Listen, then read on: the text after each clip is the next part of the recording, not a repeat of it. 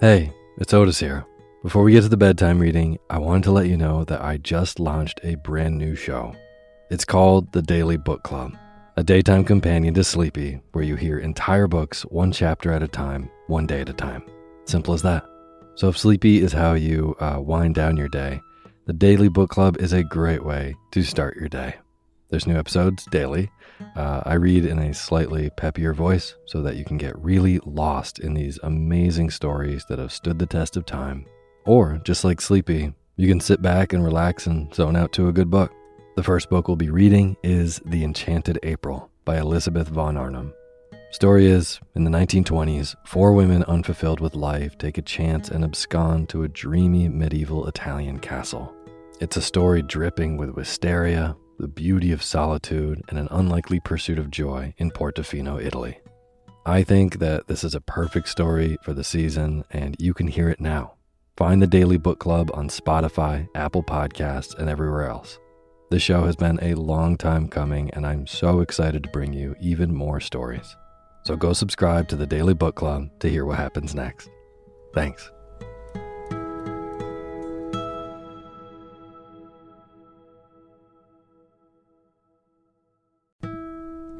This episode of Sleepy is proudly sponsored by ButcherBox.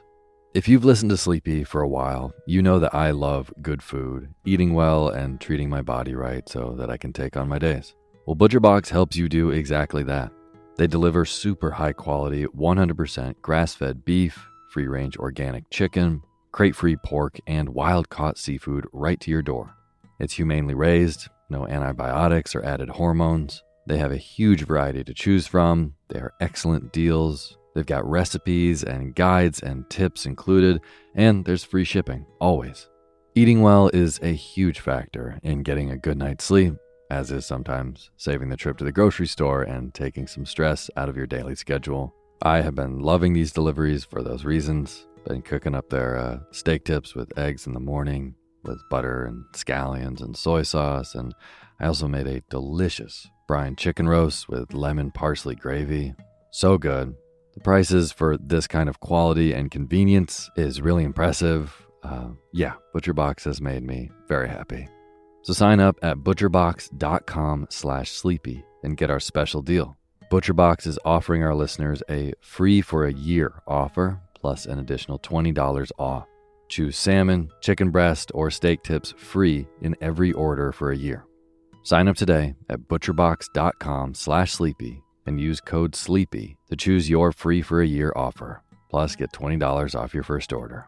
butcherbox.com/sleepy. Eat well, sleep well.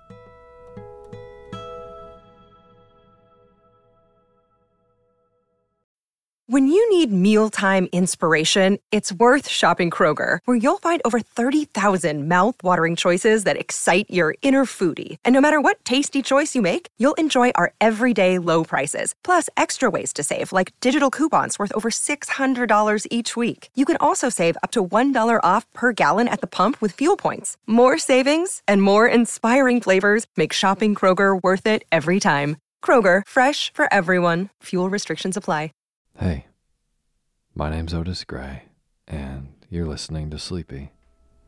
A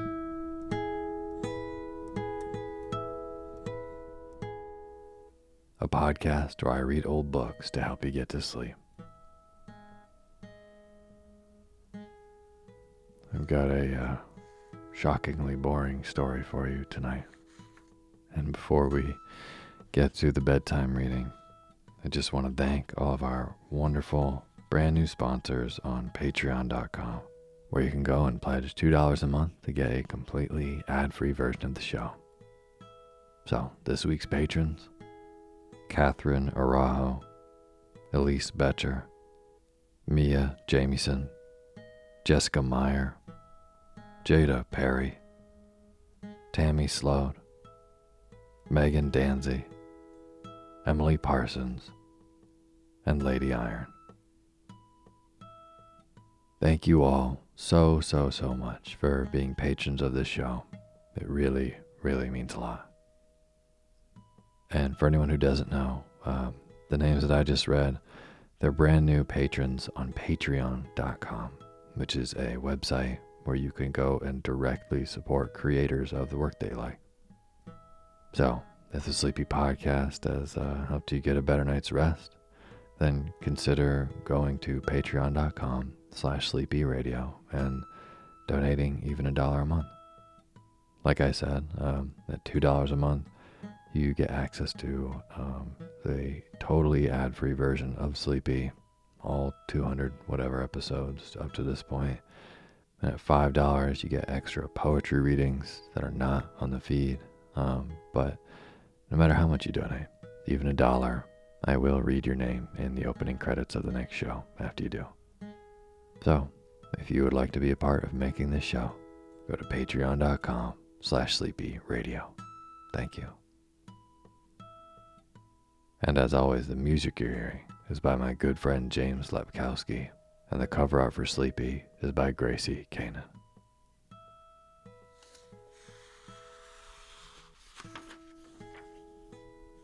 Tonight, I have a story that I can confidently say is one of the most mind-numbing little reads that I have encountered in many, many episodes of making this show.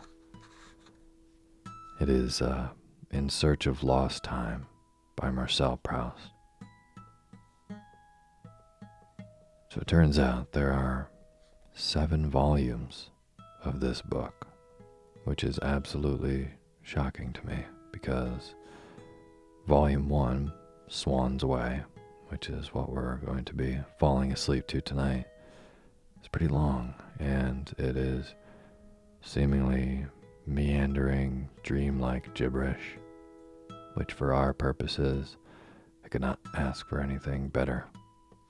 But the fact that he wrote 7 full volumes in the same manner of the way he wrote the first one, it's truly impressive. Really is. It either had to require an immense amount of focus or whatever the complete opposite is of that to write this much about this little. Anyways, it really is perfect to go to sleep to. It kind of reads like a dream does. It's very rambling and meandering and tangential, kind of nonsensical. On the page, some of the paragraphs, a sentence will last half a page long. And yeah, it kind of jumps from idea to idea on this kind of dreamlike wonder. So, this is a really good one to doze off to. You're going to hear this first part of the first volume, Swan's Way, once, and then it's going to repeat itself. And then it's going to repeat itself again. And you might not even know that it is doing that, which is exactly what we're hoping for. So without further ado tonight, doze off and catch some deep, deep sleep to In Search of Lost Time by Marcel Proust. And now is the time for you to fluff up your pillow just how you like it. Feel yourself melt into your bed. Get real comfortable. Close your eyes and let me read to you.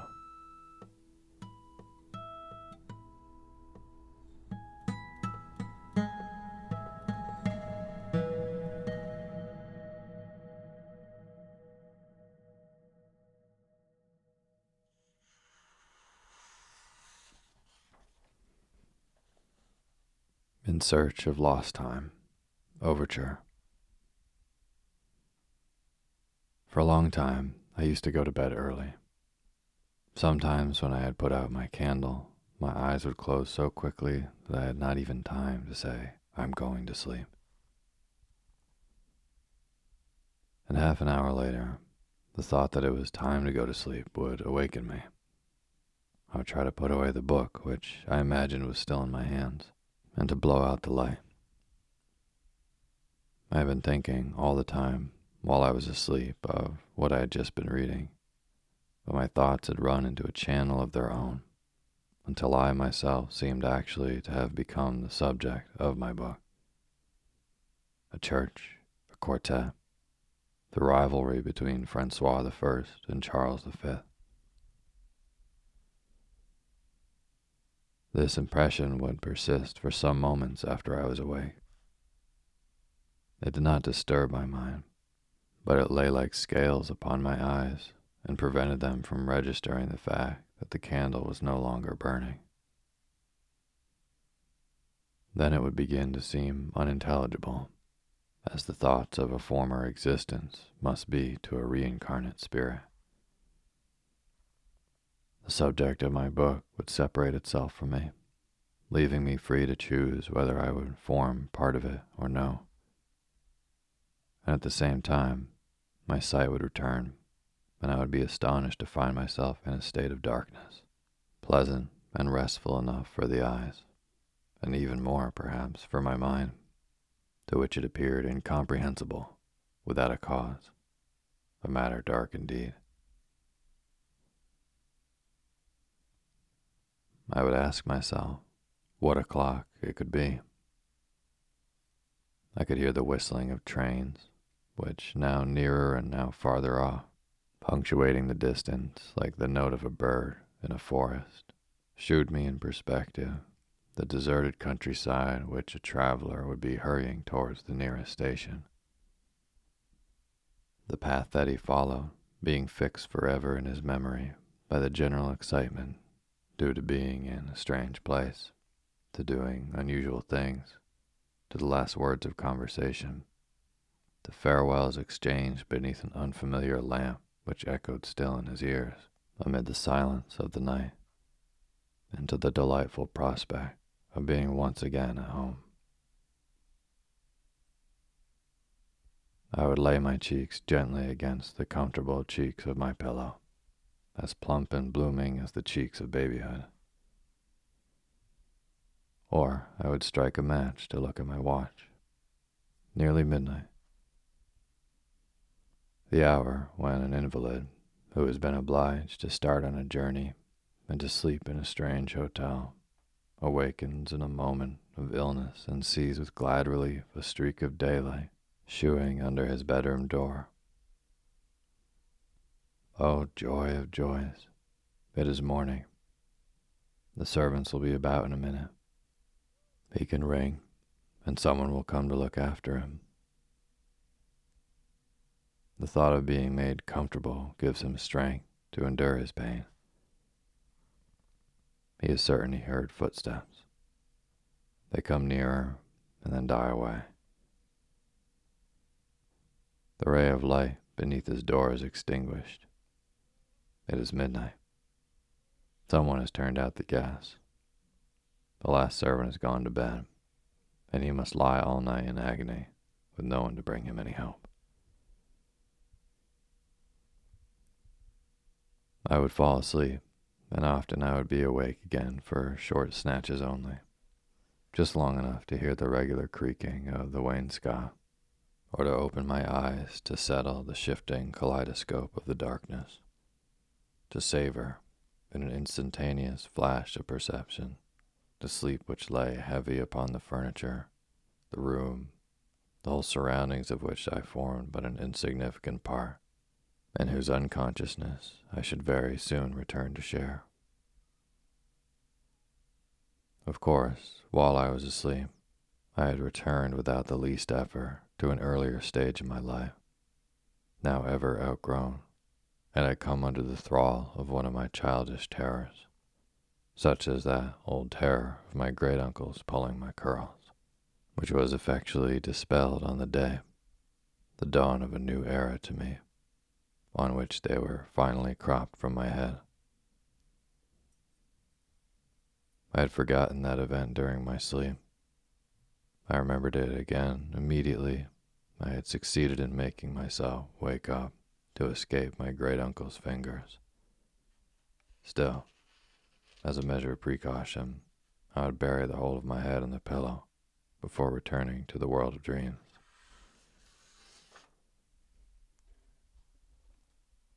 Sometimes, too, just as Eve was created from a rib of Adam, so a woman would come into existence while I was sleeping, conceived from some strain in the position of my limbs, formed by the appetite that I was on the point of gratifying. She it was, I imagined, who offered me that gratification. My body, conscious that its own warmth was permeating hers, would strive to become one with her, and I would awake. The rest of humanity seemed very remote in comparison with this woman whose company I had left but a moment ago. My cheek was still warm with her kiss, my body bent beneath the weight of hers. If, as would sometimes happen, she had the appearance of some woman whom I had known in waking hours, I would abandon myself altogether to the sole quest of her, like people who set out on a journey to see with their own eyes some city that they always long to visit, and imagine that they can taste in reality what has charmed their fancy. And then gradually, the memory of her would dissolve and vanish until I had forgotten the maiden of my dream. When a man is asleep, he has in a circle around him the chain of the hours, the sequence of the years, the order of the heavenly host. Instinctively, when he awakes, he looks to these, and in an instant reads off his own position on the earth's surface and the amount of time that has elapsed during his slumbers. But this ordered procession is apt to grow confused and to break its ranks. Suppose that, towards morning, after a night of insomnia, sleep descends upon him while he is reading, in quite a different position that in which he normally goes to sleep. He has only to lift his arm to arrest the sun and turn it back in its course, and at the moment of waking, he will have no idea of the time, but will conclude that he has just gone to bed. Or suppose that he gets drowsy in some even more abnormal position, sitting in an armchair, say after dinner. Then the world will fall topsy-turvy from its orbit. The magic chair will carry him at full speed through time and space, and when he opens his eyes again, he will imagine that he went to sleep months earlier and in some far distant country. But for me, it was enough if, in my own bed, my sleep was so heavy as completely to relax my consciousness, for then I lost all sense of place in which I had gone to sleep. And when I awoke at midnight, not knowing where I was, I could not be sure at first who I was. I had only the most rudimentary sense of existence, such as may lurk and flicker in the depths of an animal's consciousness. I was more destitute of human qualities than the cave dweller. But then the memory, not yet of the place in which I was, but of various other places which I had lived, and might now very possibly be, would come like a rope let down from heaven to draw me up out of the abyss of not being, from which I could never have escaped by myself.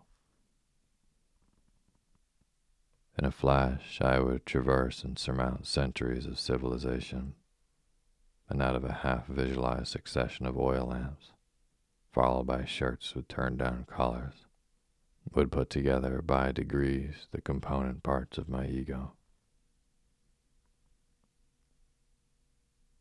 Perhaps the immobility of the things that surround us is forced upon them by our conviction that they are themselves, and not anything else, and by the immobility of our conceptions of them. For it always happened that when I awoke like this, and my mind struggled in an unsuccessful attempt to discover where I was, everything would be moving around me through the darkness. Things, places, years.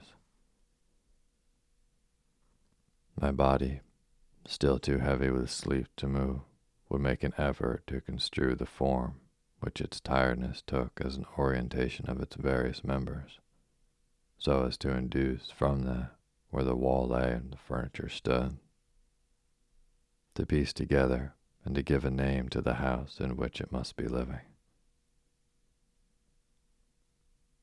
Its memory, the composite memory of its ribs, knees, and shoulder blades, offered it a whole series of rooms in which at one time or another slept, while the unseen walls kept changing, adapting themselves to the shape of each successive room that it remembered, whirling madly through the darkness.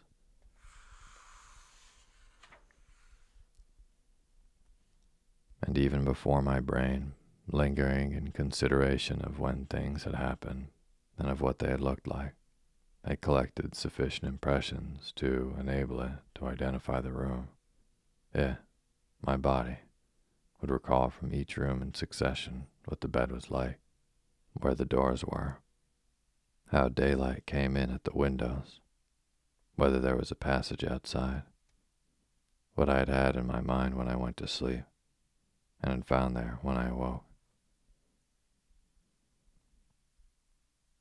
The stiffened side underneath my body would, for instance, in trying to fix its position, imagine itself to be lying, face to the wall, in a big bed with a canopy.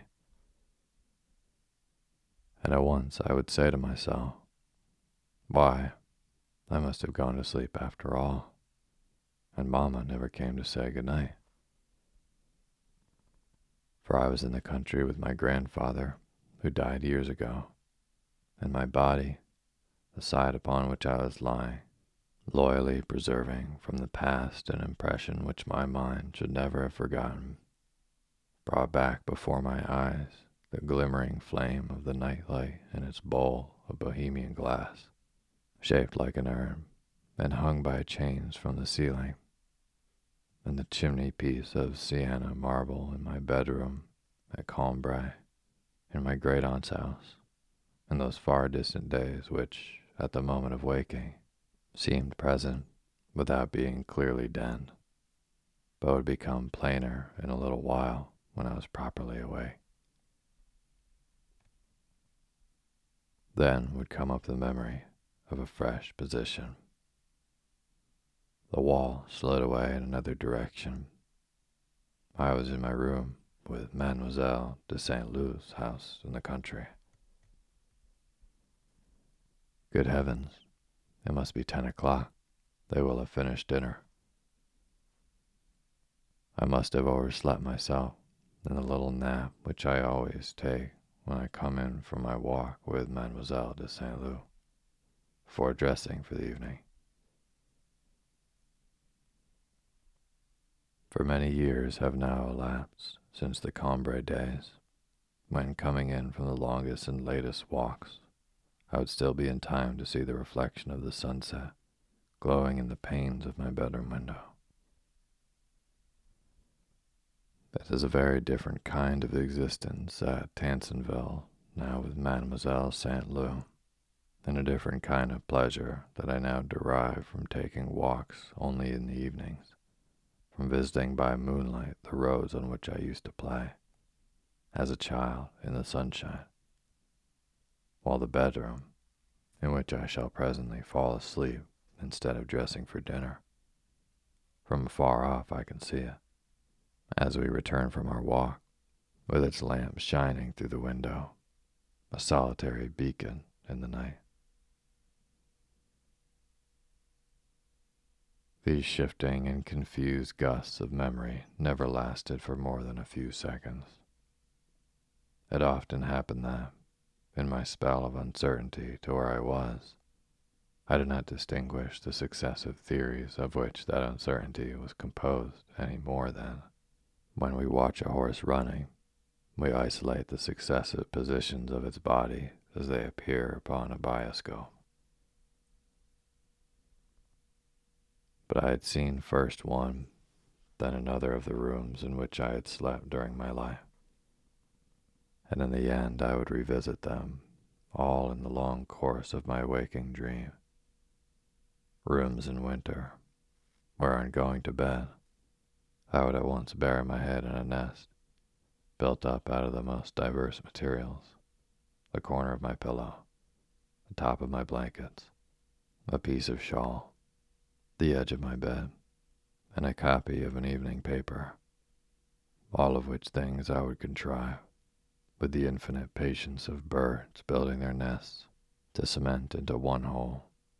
Rooms where, in a keen frost, I would feel satisfaction of being shut in from the outer world, like the sea swallow which builds at the end of a dark tunnel and is kept warm by the surrounding earth, and where, the fire keeping in all night, I would sleep wrapped up, as it were, in a great cloak of snug and savory air, shot with the glow of the logs which would break out again in flame.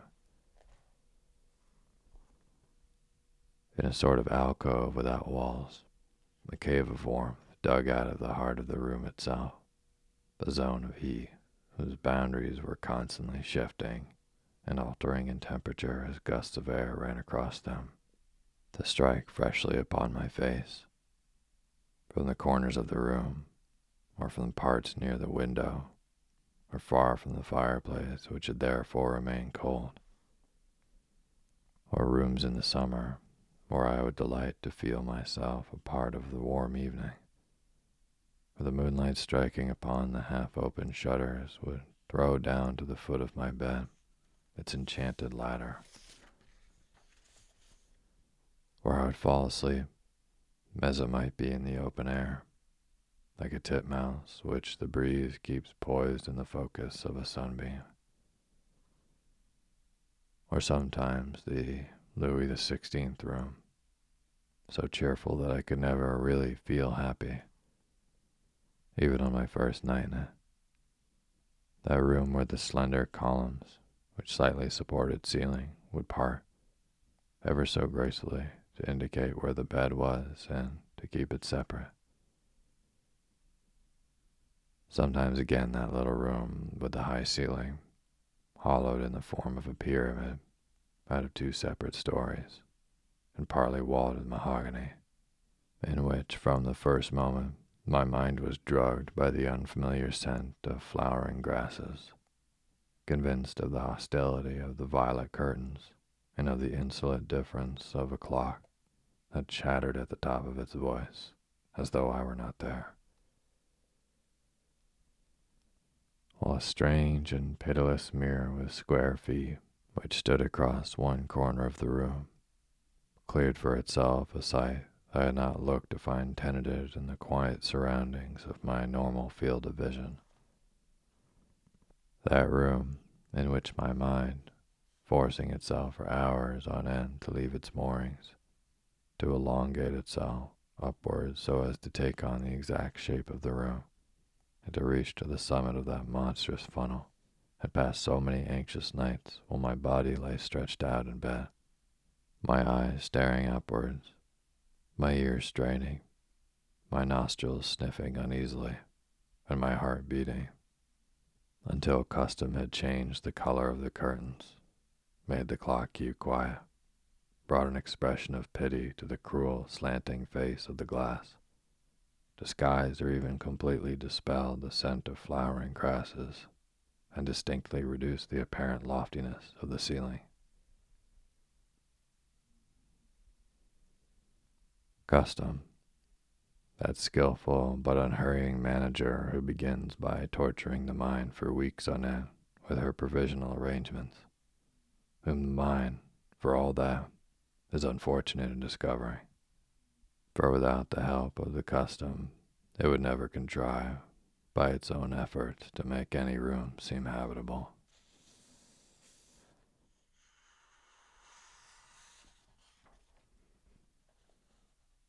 In Search of Lost Time, Overture.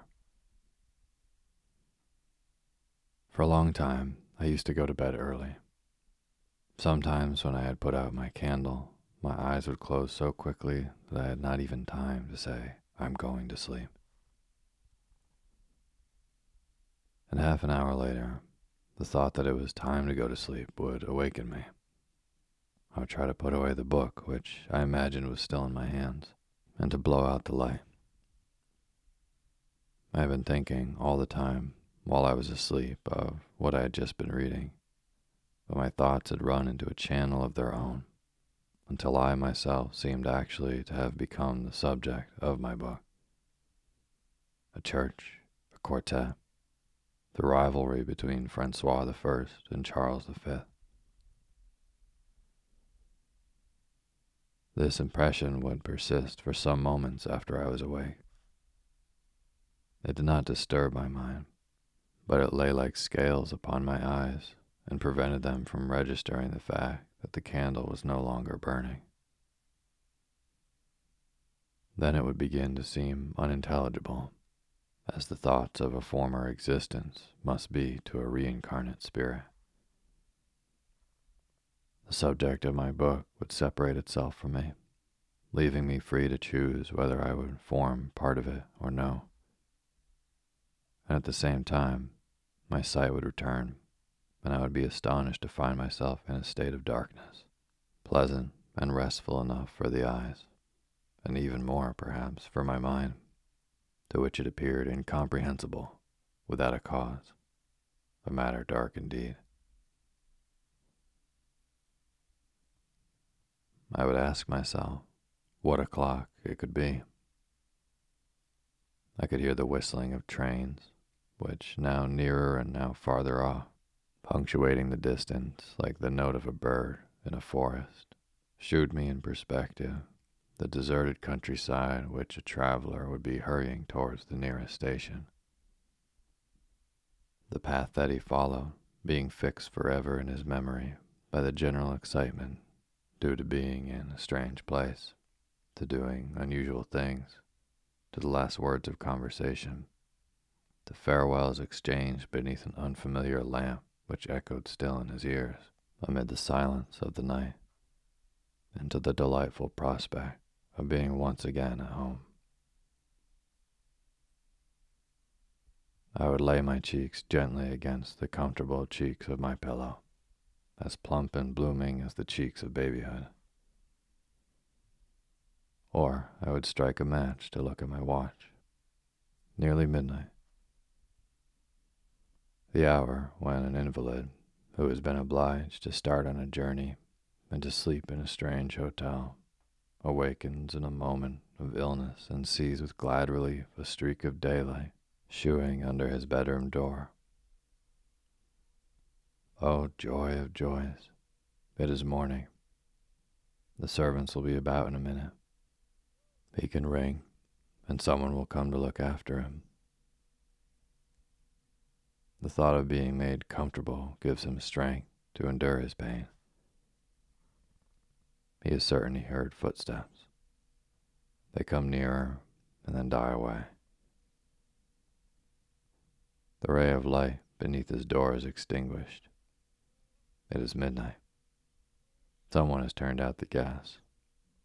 The last servant has gone to bed, and he must lie all night in agony with no one to bring him any help. I would fall asleep, and often I would be awake again for short snatches only, just long enough to hear the regular creaking of the wainscot, or to open my eyes to settle the shifting kaleidoscope of the darkness, to savor, in an instantaneous flash of perception, the sleep which lay heavy upon the furniture, the room, the whole surroundings of which I formed but an insignificant part, and whose unconsciousness I should very soon return to share. Of course, while I was asleep, I had returned without the least effort to an earlier stage of my life, now ever outgrown, and had come under the thrall of one of my childish terrors, such as that old terror of my great-uncle's pulling my curls, which was effectually dispelled on the day, the dawn of a new era to me, on which they were finally cropped from my head. I had forgotten that event during my sleep, I remembered it again immediately. I had succeeded in making myself wake up to escape my great-uncle's fingers. Still, as a measure of precaution, I would bury the whole of my head in the pillow before returning to the world of dreams.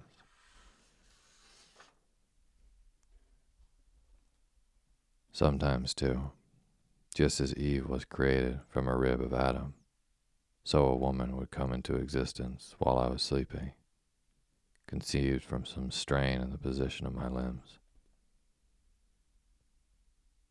formed by the appetite that I was on the point of gratifying. She it was, I imagined, who offered me that gratification.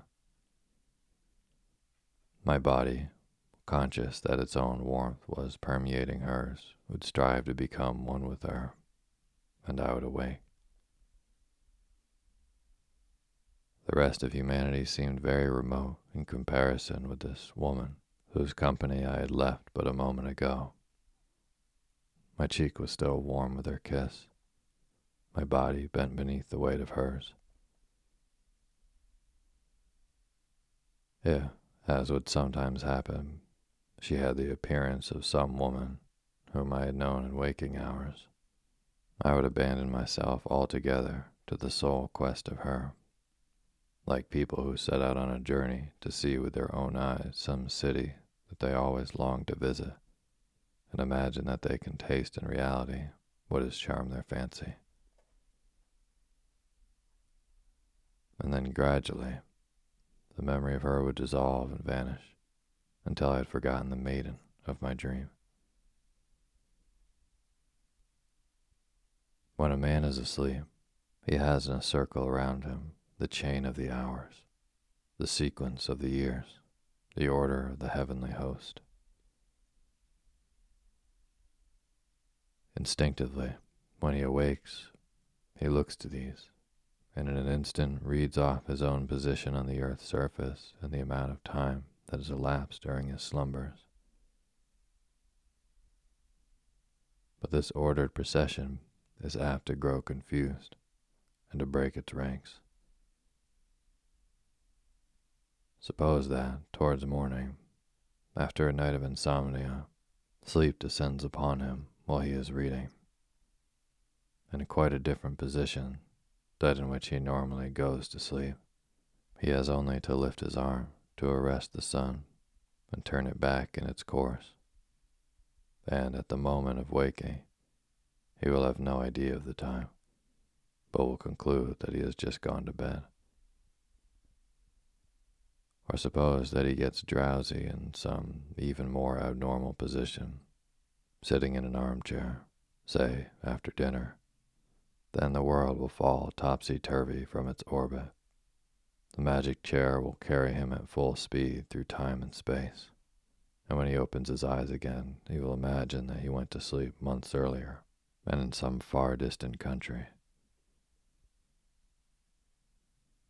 But for me, it was enough if, in my own bed, my sleep was so heavy as completely to relax my consciousness, for then I lost all sense of place in which I had gone to sleep. And when I awoke at midnight, not knowing where I was, I could not be sure at first who I was. I had only the most rudimentary sense of existence, such as may lurk and flicker in the depths of an animal's consciousness. I was more destitute of human qualities than the cave dweller. But then the memory, not yet of the place in which I was, but of various other places which I had lived, and might now very possibly be, would come like a rope let down from heaven to draw me up out of the abyss of not being, from which I could never have escaped by myself. In a flash, I would traverse and surmount centuries of civilization, and out of a half-visualized succession of oil lamps, followed by shirts with turned-down collars, would put together by degrees the component parts of my ego. Perhaps the immobility of the things that surround us is forced upon them by our conviction that they are themselves and not anything else, and by the immobility of our conceptions of them.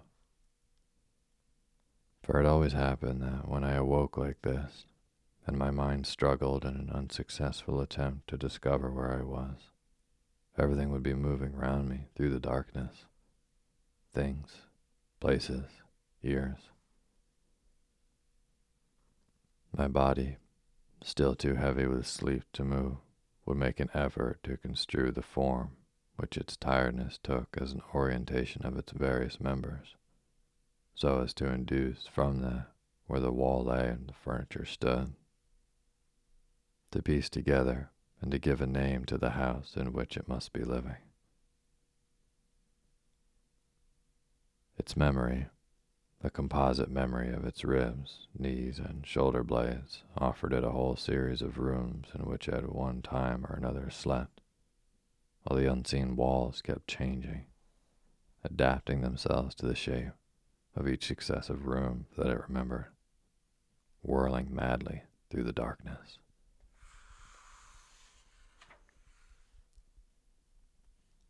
And even before my brain, lingering in consideration of when things had happened and of what they had looked like, had collected sufficient impressions to enable it to identify the room, it, my body, would recall from each room in succession what the bed was like, where the doors were, how daylight came in at the windows, whether there was a passage outside, what I had had in my mind when I went to sleep, and had found there when I awoke.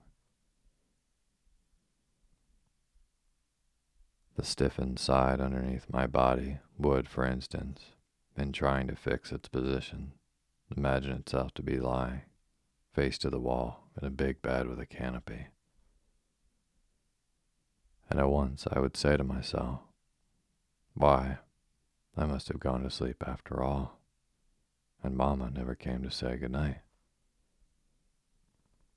For I was in the country with my grandfather, who died years ago, and my body, the side upon which I was lying, loyally preserving from the past an impression which my mind should never have forgotten, brought back before my eyes the glimmering flame of the nightlight in its bowl of Bohemian glass, shaped like an urn, and hung by chains from the ceiling, and the chimney piece of sienna marble in my bedroom at Cambrai, in my great-aunt's house, in those far distant days which, at the moment of waking, seemed present without being clearly denned, but would become plainer in a little while when I was properly awake.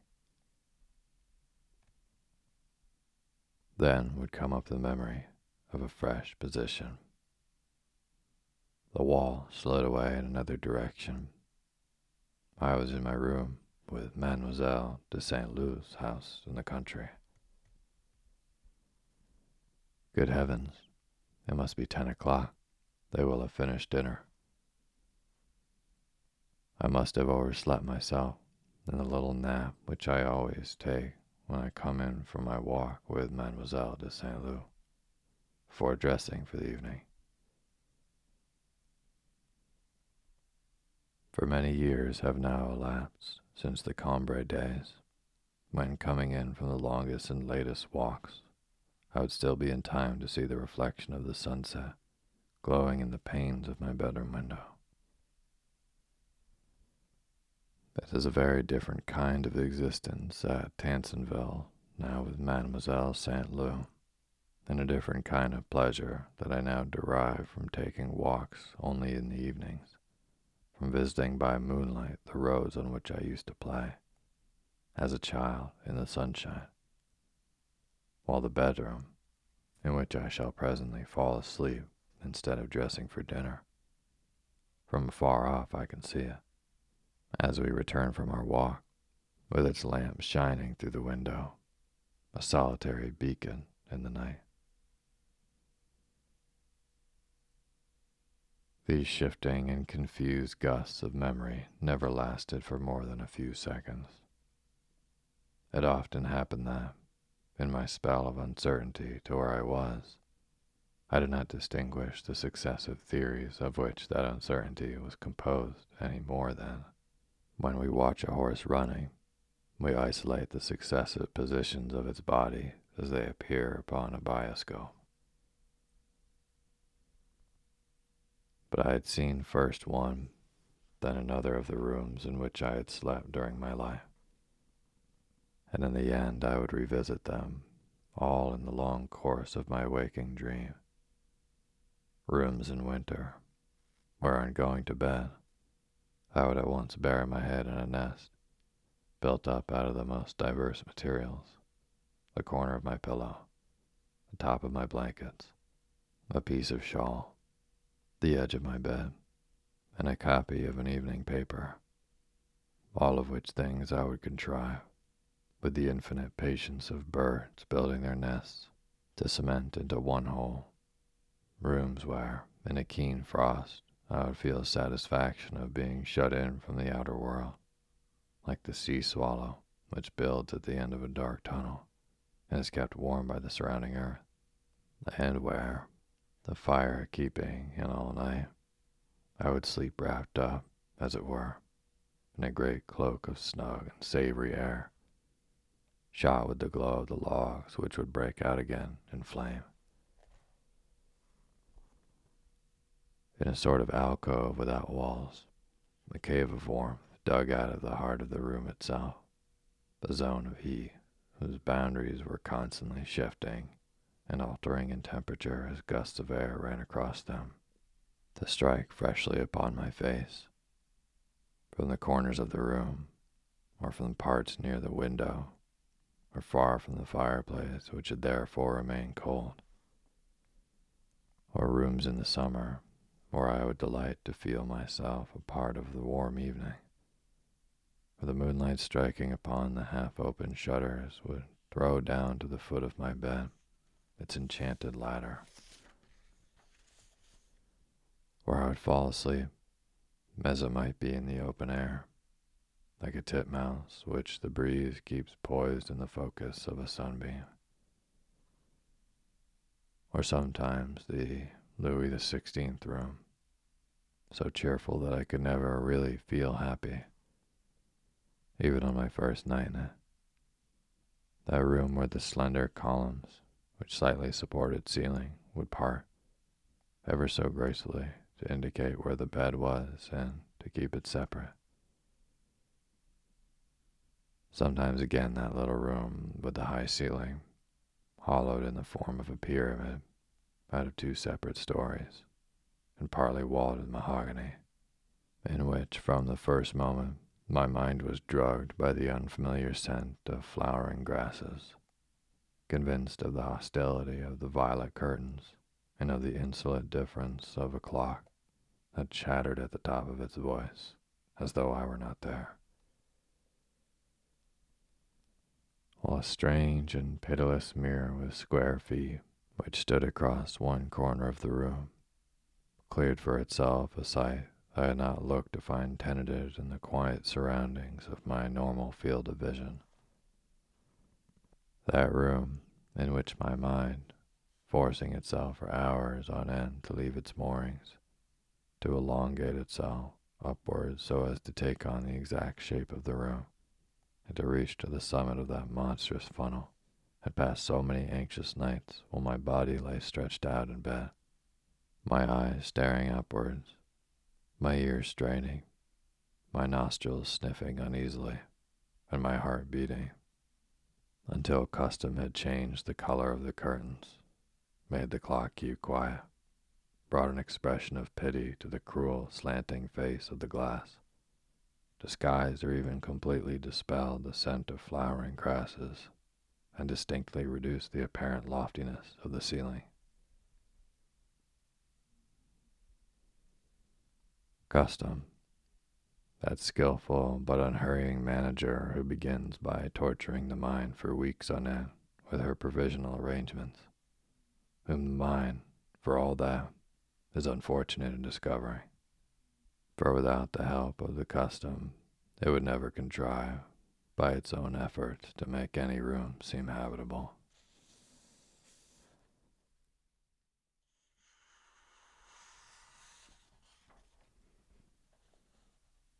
In Search of Lost Time, Overture. For a long time, I used to go to bed early.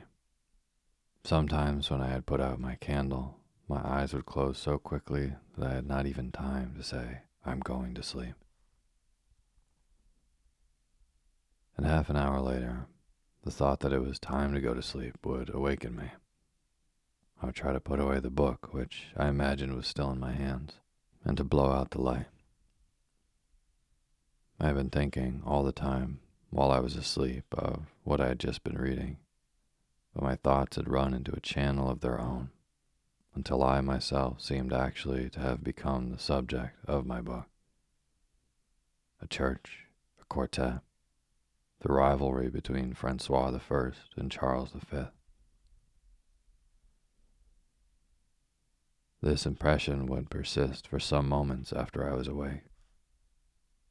It did not disturb my mind, but it lay like scales upon my eyes and prevented them from registering the fact that the candle was no longer burning.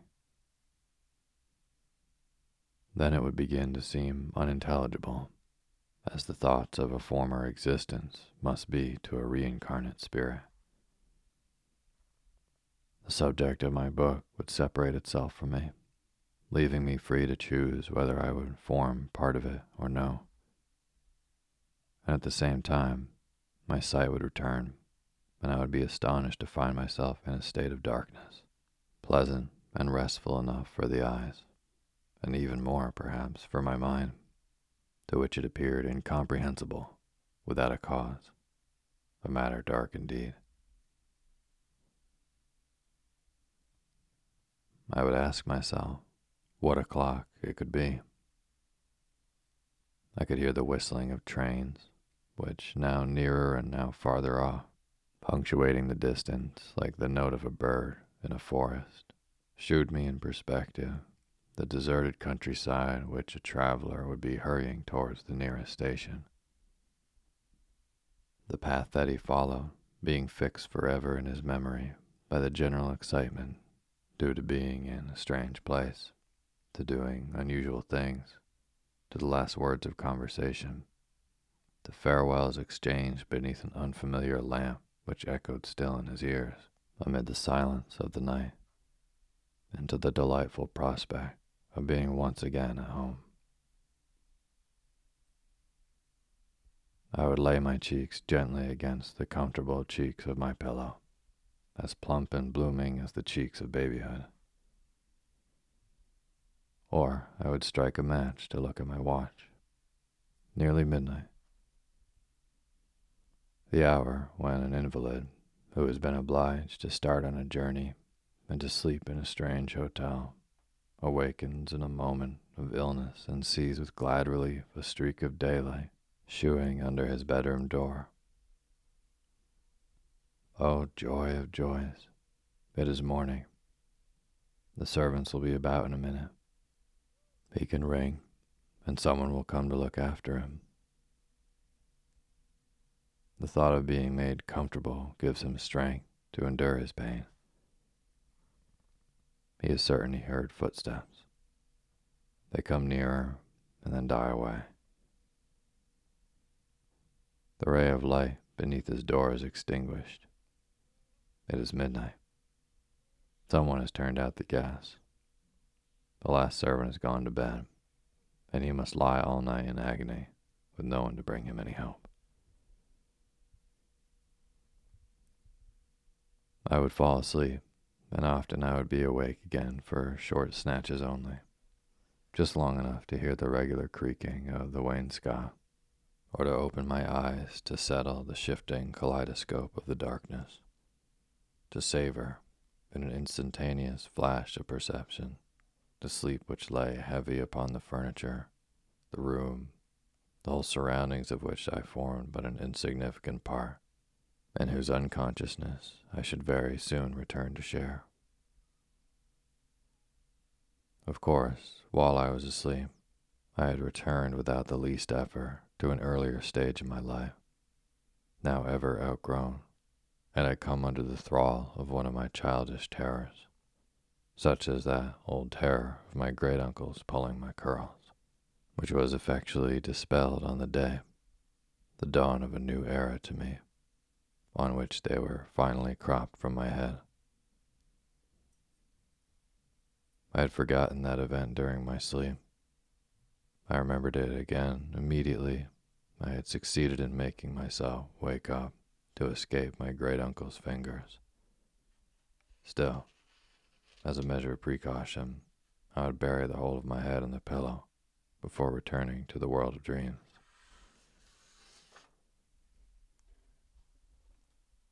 Sometimes, too, just as Eve was created from a rib of Adam, so a woman would come into existence while I was sleeping, conceived from some strain in the position of my limbs, formed by the appetite that I was on the point of gratifying.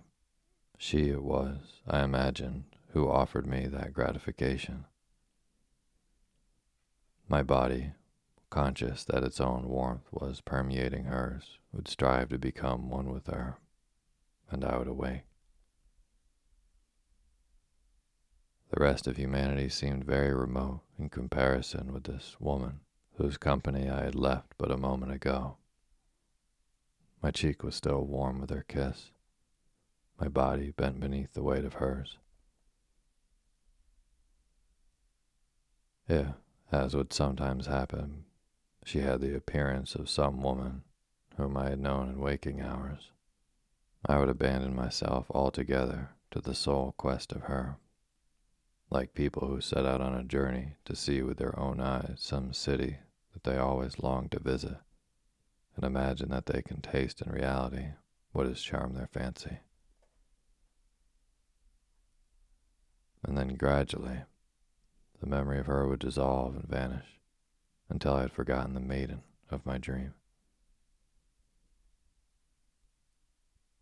When a man is asleep, he has in a circle around him the chain of the hours, the sequence of the years, the order of the heavenly host. Instinctively, when he awakes, he looks to these, and in an instant reads off his own position on the earth's surface and the amount of time that has elapsed during his slumbers. But this ordered procession is apt to grow confused and to break its ranks. Suppose that, towards morning, after a night of insomnia, sleep descends upon him while he is reading, in quite a different position that in which he normally goes to sleep. He has only to lift his arm to arrest the sun and turn it back in its course, and at the moment of waking, he will have no idea of the time, but will conclude that he has just gone to bed. Or suppose that he gets drowsy in some even more abnormal position, sitting in an armchair, say after dinner, then the world will fall topsy-turvy from its orbit. The magic chair will carry him at full speed through time and space, and when he opens his eyes again, he will imagine that he went to sleep months earlier and in some far distant country. But for me, it was enough if, in my own bed, my sleep was so heavy as completely to relax my consciousness, for then I lost all sense of place in which I had gone to sleep. And when I awoke at midnight, not knowing where I was, I could not be sure at first who I was. I had only the most rudimentary sense of existence, such as may lurk and flicker in the depths of an animal's consciousness. I was more destitute of human qualities than the cave dweller. But then the memory, not yet of the place in which I was, but of various other places which I had lived, and might now very possibly be, would come like a rope let down from heaven to draw me up out of the abyss of not being, from which I could never have escaped by myself.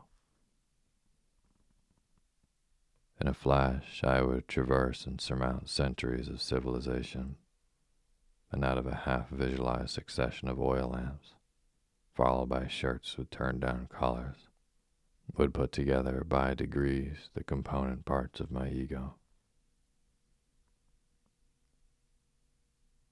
Perhaps the immobility of the things that surround us is forced upon them by our conviction that they are themselves, and not anything else,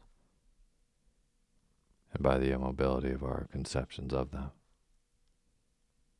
For it always happened that when I awoke like this, and my mind struggled in an unsuccessful attempt to discover where I was, everything would be moving round me through the darkness. Things, places, years.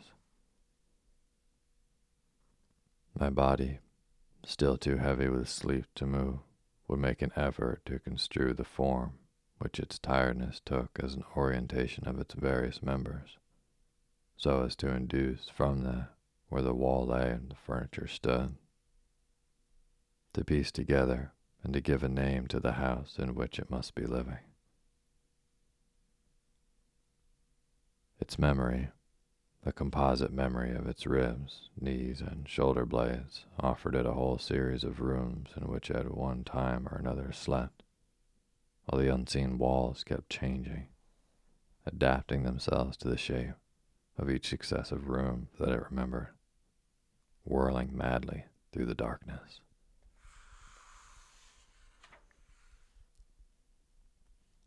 And even before my brain, lingering in consideration of when things had happened and of what they had looked like, had collected sufficient impressions to enable it to identify the room, it, my body, would recall from each room in succession what the bed was like, where the doors were, how daylight came in at the windows, whether there was a passage outside, what I had had in my mind when I went to sleep, and had found there when I awoke.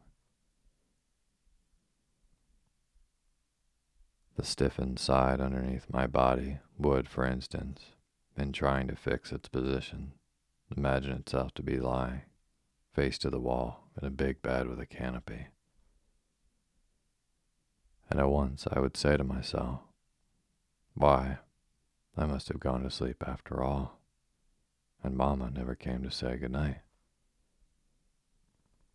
For I was in the country with my grandfather, who died years ago, and my body, the side upon which I was lying, loyally preserving from the past an impression which my mind should never have forgotten, brought back before my eyes the glimmering flame of the night light in its bowl of Bohemian glass, shaped like an urn, and hung by chains from the ceiling, and the chimney piece of Sienna marble in my bedroom at Cambrai, in my great-aunt's house, in those far distant days which, at the moment of waking, seemed present without being clearly denned, but would become plainer in a little while when I was properly awake. Then would come up the memory of a fresh position. The wall slid away in another direction. I was in my room with Mademoiselle de Saint Lou's house in the country. Good heavens, it must be 10 o'clock. They will have finished dinner. I must have overslept myself in the little nap which I always take when I come in from my walk with Mademoiselle de Saint Lou, before dressing for the evening. For many years have now elapsed since the Cambrai days, when coming in from the longest and latest walks, I would still be in time to see the reflection of the sunset glowing in the panes of my bedroom window. It is a very different kind of existence at Tansonville now with Mademoiselle Saint Lou, and a different kind of pleasure that I now derive from taking walks only in the evenings, from visiting by moonlight the roads on which I used to play, as a child, in the sunshine, while the bedroom, in which I shall presently fall asleep instead of dressing for dinner, from afar off I can see it, as we return from our walk, with its lamp shining through the window, a solitary beacon in the night. These shifting and confused gusts of memory never lasted for more than a few seconds. It often happened that, in my spell of uncertainty to where I was, I did not distinguish the successive theories of which that uncertainty was composed any more than, when we watch a horse running, we isolate the successive positions of its body as they appear upon a bioscope. But I had seen first one, then another of the rooms in which I had slept during my life, and in the end I would revisit them, all in the long course of my waking dream. Rooms in winter, where on going to bed, I would at once bury my head in a nest, built up out of the most diverse materials, the corner of my pillow, the top of my blankets, a piece of shawl, the edge of my bed, and a copy of an evening paper, all of which things I would contrive, with the infinite patience of birds building their nests, to cement into one whole. Rooms where, in a keen frost, I would feel the satisfaction of being shut in from the outer world, like the sea swallow which builds at the end of a dark tunnel and is kept warm by the surrounding earth, and where, the fire keeping in all night, I would sleep wrapped up, as it were, in a great cloak of snug and savory air, shot with the glow of the logs which would break out again in flame. In a sort of alcove without walls, a cave of warmth dug out of the heart of the room itself, a zone of heat whose boundaries were constantly shifting and altering in temperature as gusts of air ran across them, to strike freshly upon my face. From the corners of the room, or from parts near the window, or far from the fireplace which had therefore remained cold, or rooms in the summer where I would delight to feel myself a part of the warm evening, where the moonlight striking upon the half-open shutters would throw down to the foot of my bed its enchanted ladder, where I would fall asleep, as it might be in the open air, like a titmouse which the breeze keeps poised in the focus of a sunbeam. Or sometimes the Louis XVI room, so cheerful that I could never really feel happy, even on my first night in it. That room where the slender columns, which slightly supported ceiling, would part, ever so gracefully, to indicate where the bed was and to keep it separate. Sometimes again that little room with the high ceiling, hollowed in the form of a pyramid, out of two separate stories, and partly walled with mahogany, in which from the first moment my mind was drugged by the unfamiliar scent of flowering grasses, convinced of the hostility of the violet curtains and of the insolent difference of a clock that chattered at the top of its voice, as though I were not there. While a strange and pitiless mirror with square feet, which stood across one corner of the room, cleared for itself a sight I had not looked to find tenanted in the quiet surroundings of my normal field of vision. That room in which my mind, forcing itself for hours on end to leave its moorings, to elongate itself upwards so as to take on the exact shape of the room, and to reach to the summit of that monstrous funnel, had passed so many anxious nights while my body lay stretched out in bed, my eyes staring upwards, my ears straining, my nostrils sniffing uneasily, and my heart beating, until custom had changed the color of the curtains, made the clock keep quiet, brought an expression of pity to the cruel, slanting face of the glass, disguised or even completely dispelled the scent of flowering grasses, and distinctly reduced the apparent loftiness of the ceiling. Custom, that skillful but unhurrying manager who begins by torturing the mind for weeks on end with her provisional arrangements, whom the mind, for all that, is unfortunate in discovering. For without the help of the custom, it would never contrive, by its own effort, to make any room seem habitable.